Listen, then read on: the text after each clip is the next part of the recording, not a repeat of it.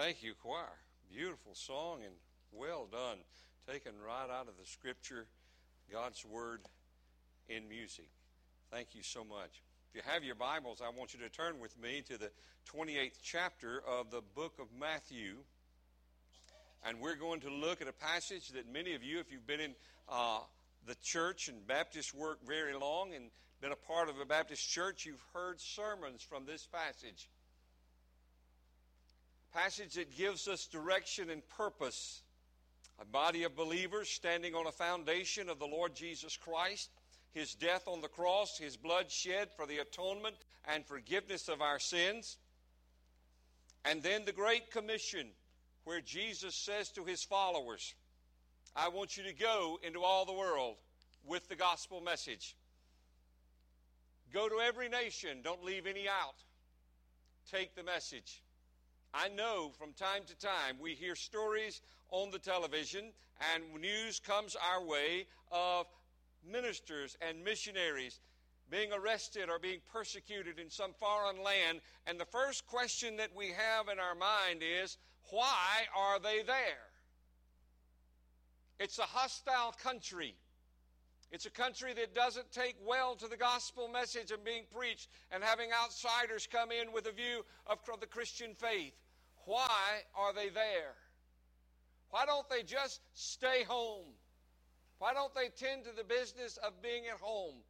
Because there is a commission that we cannot deny written in the Scripture.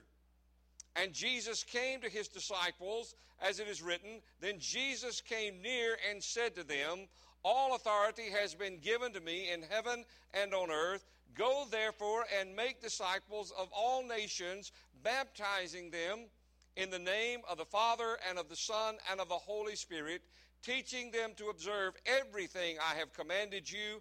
And remember, I am with you always to the end of the age. A commandment, not a suggestion.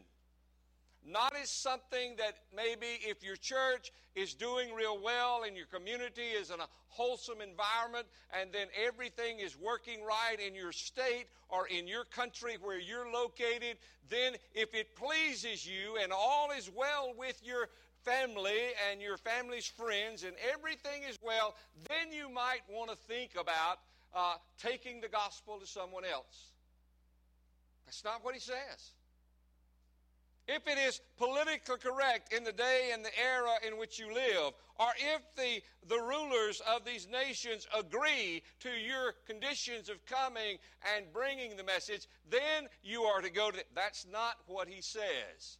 A commandment from God, then you say, wait a minute, it's Jesus speaking. That's right, God is speaking. A commandment from God through His Son Jesus Christ to the church. You say, well, preacher, it was just to those who were gathered right there on that hillside. No. This is God's Word, and it is for us today, and all who will hear it, it belongs to us.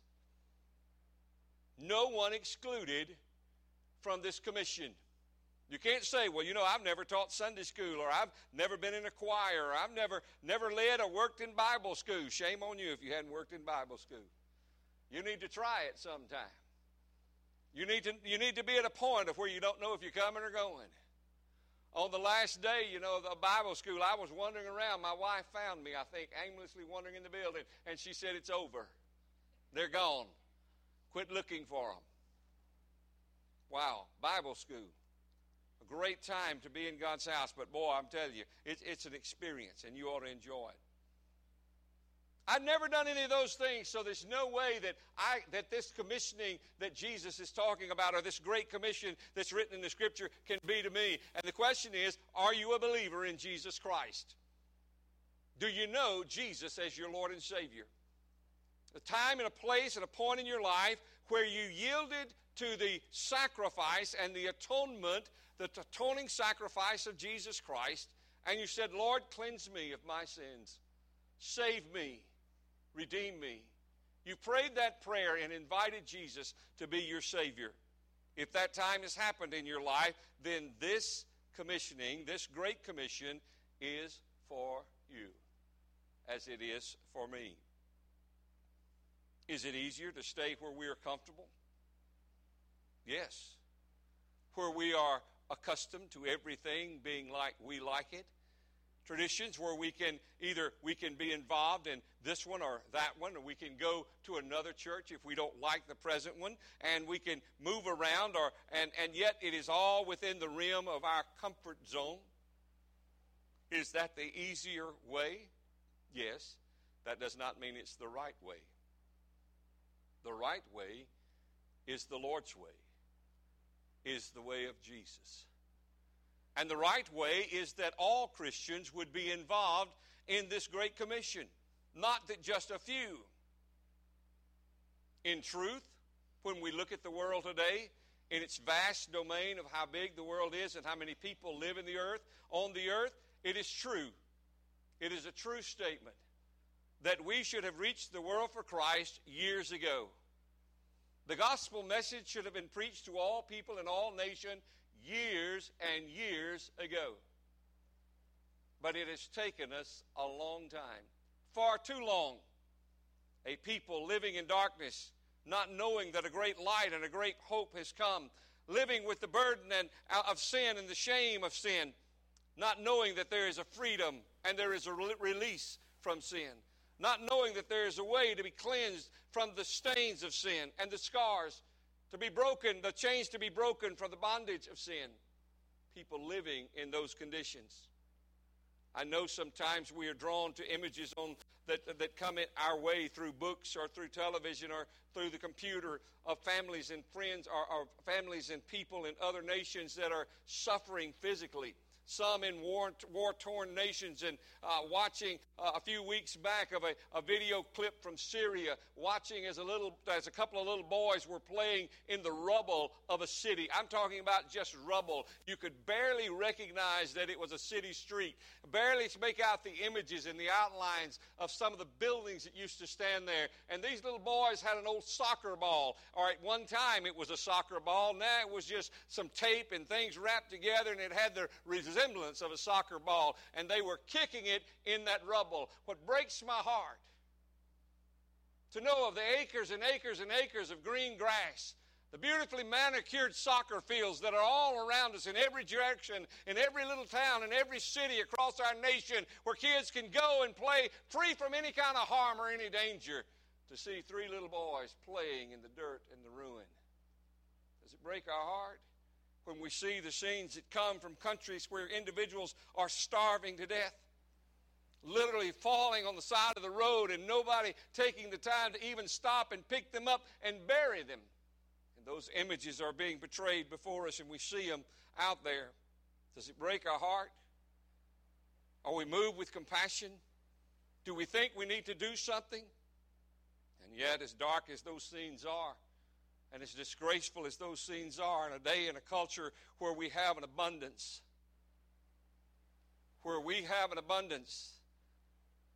as disgraceful and as dark and as desperate as those scenes are, I want to tell you the spiritual condition of this world is far darker than that. The depravity of man and the darkness of the soul of man and the heart of man and the coldness and the bitterness of mankind, it's more despicable than that. Pictures that we cannot imagine and don't want to imagine, or don't want to have them cross our minds. The spiritual condition of a world. How are we going to make a difference? How are we going to make a difference? Several years ago, you know what happens when I say several years ago. It means a long time ago. 20 years ago, I was on a mission team to Honduras, and there was a young man by the name of Michael that went on this trip with us.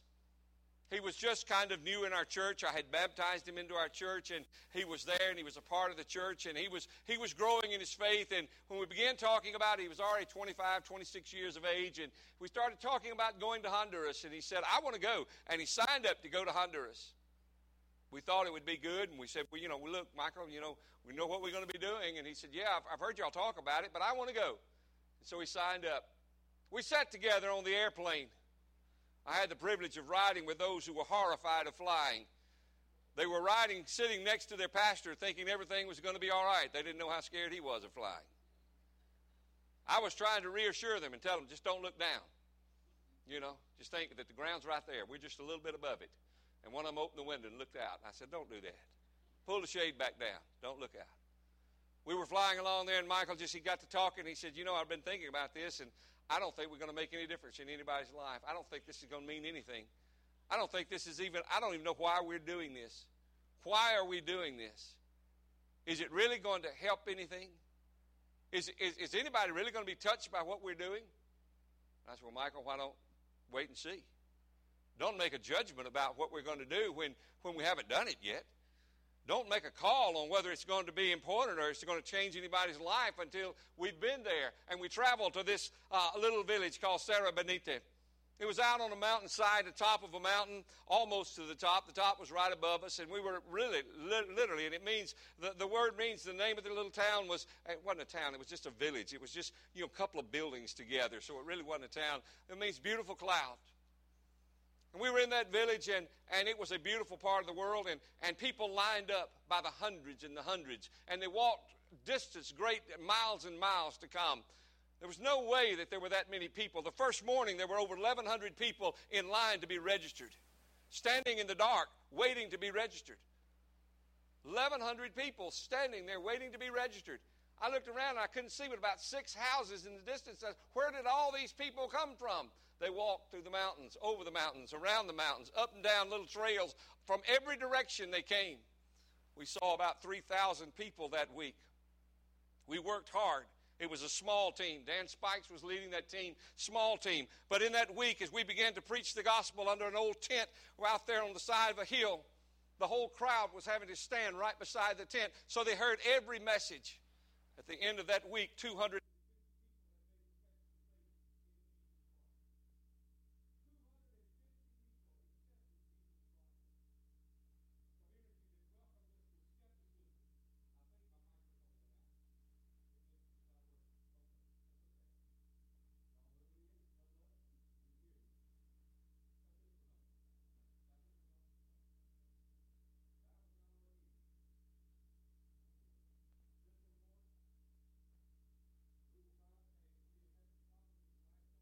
Somebody said, preacher, I hadn't been hearing you on the radio. I've missed you. So, okay, we got this one going.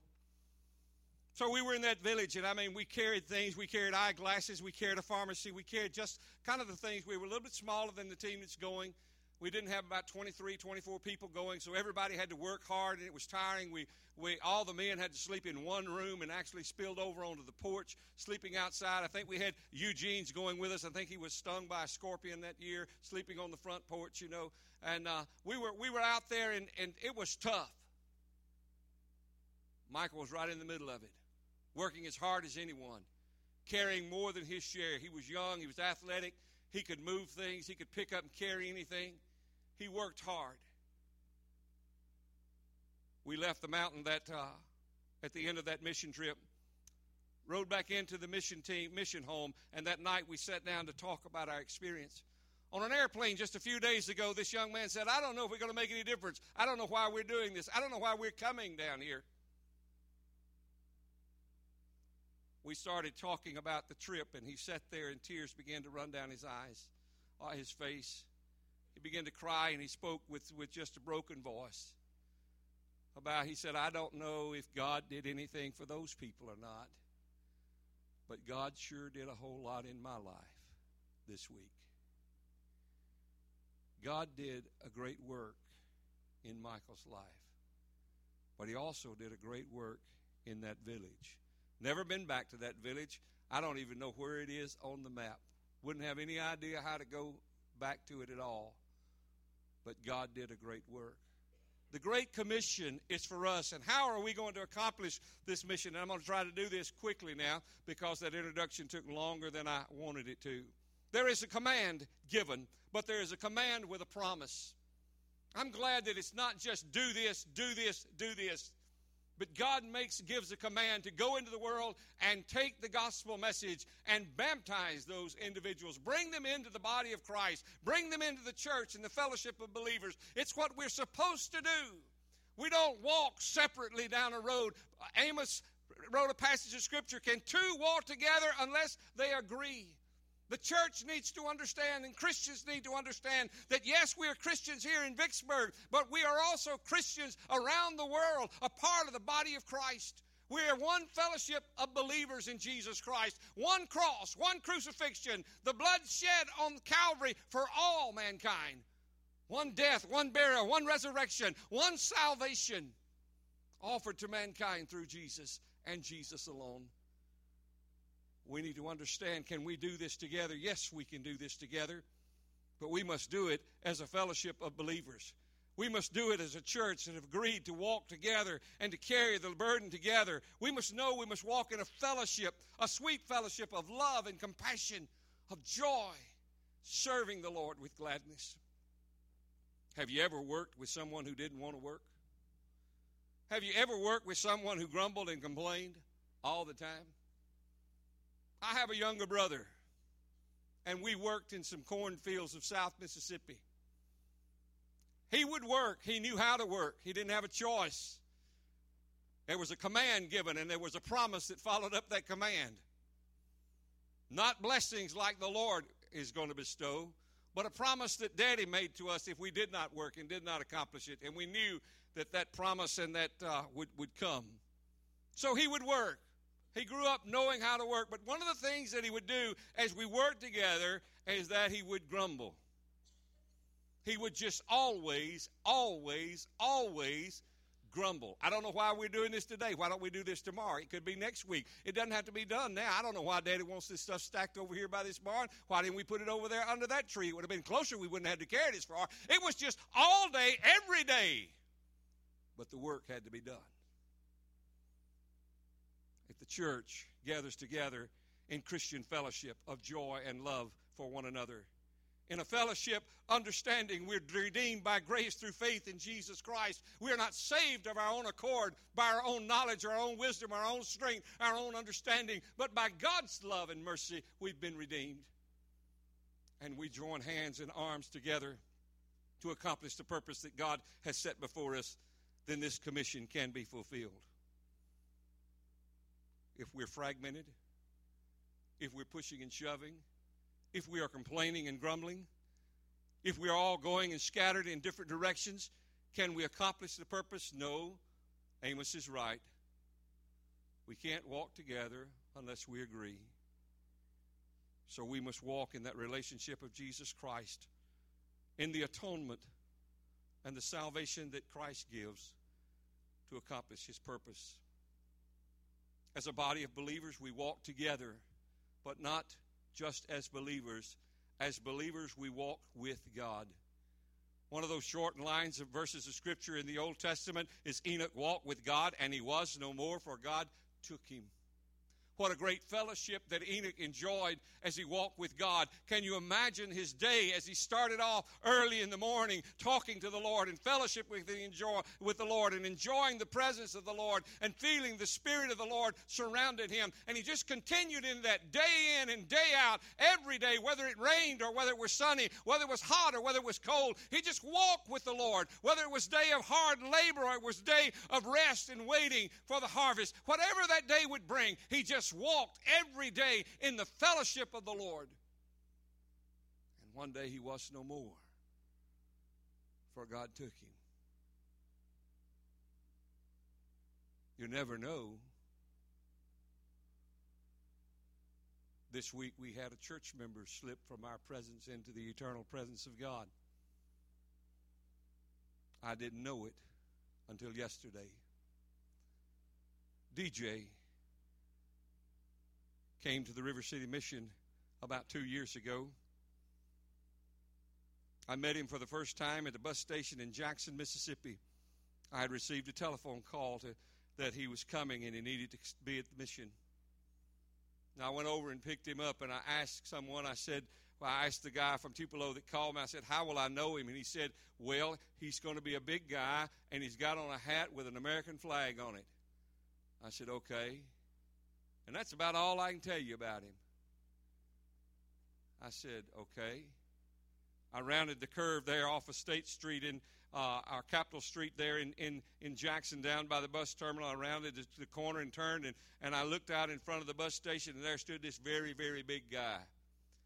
and he had on a hat with an American flag on it. I said, that must be him. I stopped and I said, your name DJ? He said, yeah. Are you Kent Campbell? I said, I am. And he got in my truck, and we started to Vicksburg. I had the privilege of baptizing him right here on a Sunday morning, just like we baptized this morning. You remember DJ. DJ couldn't stay awake in the worship service. I think he was trying to be a deacon or something, you know. He would come and he would sit and he would sleep. This week on Monday, he went to the hospital, and on Tuesday morning he passed away. The rest of the week's been spent trying to locate family members to plan a funeral for this coming week. We never know when we will step from this world into that eternal world. Everything may be fine in your world today, and yet tomorrow may be the day that you go to meet the Lord God Almighty. When you stand in His presence to give an account of your life, it may be tomorrow. You see, if we're going to accomplish the Great Commission, we need to be in fellowship with one another, and we need to be going onward together, walking down this road together, hand in hand, arm in arm, to accomplish the purpose together. But we also need to be walking with the Lord, in the fellowship of the Lord, in the atonement of Jesus Christ, in the grace and mercy of the redemption, being justified by grace through faith. We need to be walking with Jesus. Every day with Jesus is sweeter than the day before. I don't know if many Christians really understand that. I don't know if many church members, or if all church members even grasp what it means. It means that every day we must walk in the fellowship of the faith. We cannot decide to do something else and live in a different style or fashion somewhere else at some other place, to wait for a more convenient hour to serve the Lord. No, if we're in that reconciled state, being saved by grace through the atonement of Christ and justified by His grace, and looking forward to that sanctification that will come, and we shall see Him like He is, we need to walk with Jesus. There is a side note. If we decide we will not fulfill the Great Commission, and we will not accept the promise that, lo, I am with you always, even to the end of the age, and walk with Jesus, then it is no doubt that we will walk with Satan. If we decide in our heart that we will not walk in fellowship with the church and in the love and the mercy of our Lord and Savior Jesus Christ, then there is no doubt that we will spend our life walking with Satan. Charles Spurgeon is great. He's a life, and his writings are just filled with quotes. I'm talking about filled. It seems like Cade told me last night as we were talking about this passage of Scripture and this message, and we were just talking on the phone together, he said, you know, Daddy, the dumbest things that Spurgeon said are greater than the smartest things I've ever said. And he's about right. Spurgeon said this: those whom we walk with here, we must live with forever. If you choose to walk with Satan in this life, you will live with him in eternity. And we know what the Bible says about his eternity. But if you will choose to walk with Jesus, to fulfill his commands, and be obedient to his call, you will live with him in eternity. Choose Jesus above all things, and let us together agree to fulfill the Great Commission given to all Christians. Father, we come into your presence this morning, and we thank you for the blessings that you have given to us. And now, as we pause in this moment of quiet contemplation, let us reflect in our hearts and our minds, where are we? Are we walking this road of life with Jesus? Are we walking in fellowship with his body, the church? Are we enjoying the presence and the fellowship of fellow believers? Are we loving and caring for one another? Are we fulfilling your purpose? Father, I pray that there would be none that would hear my voice this morning who would turn away and choose to walk in the darkness and the despair and the hopelessness of this life, but rather would choose to walk with Jesus. Father, let us walk together as we go to all the nations with the gospel. Thank you. Use this time now in this closing invitation to the honor and glory of your kingdom. In Jesus' name we pray. Amen.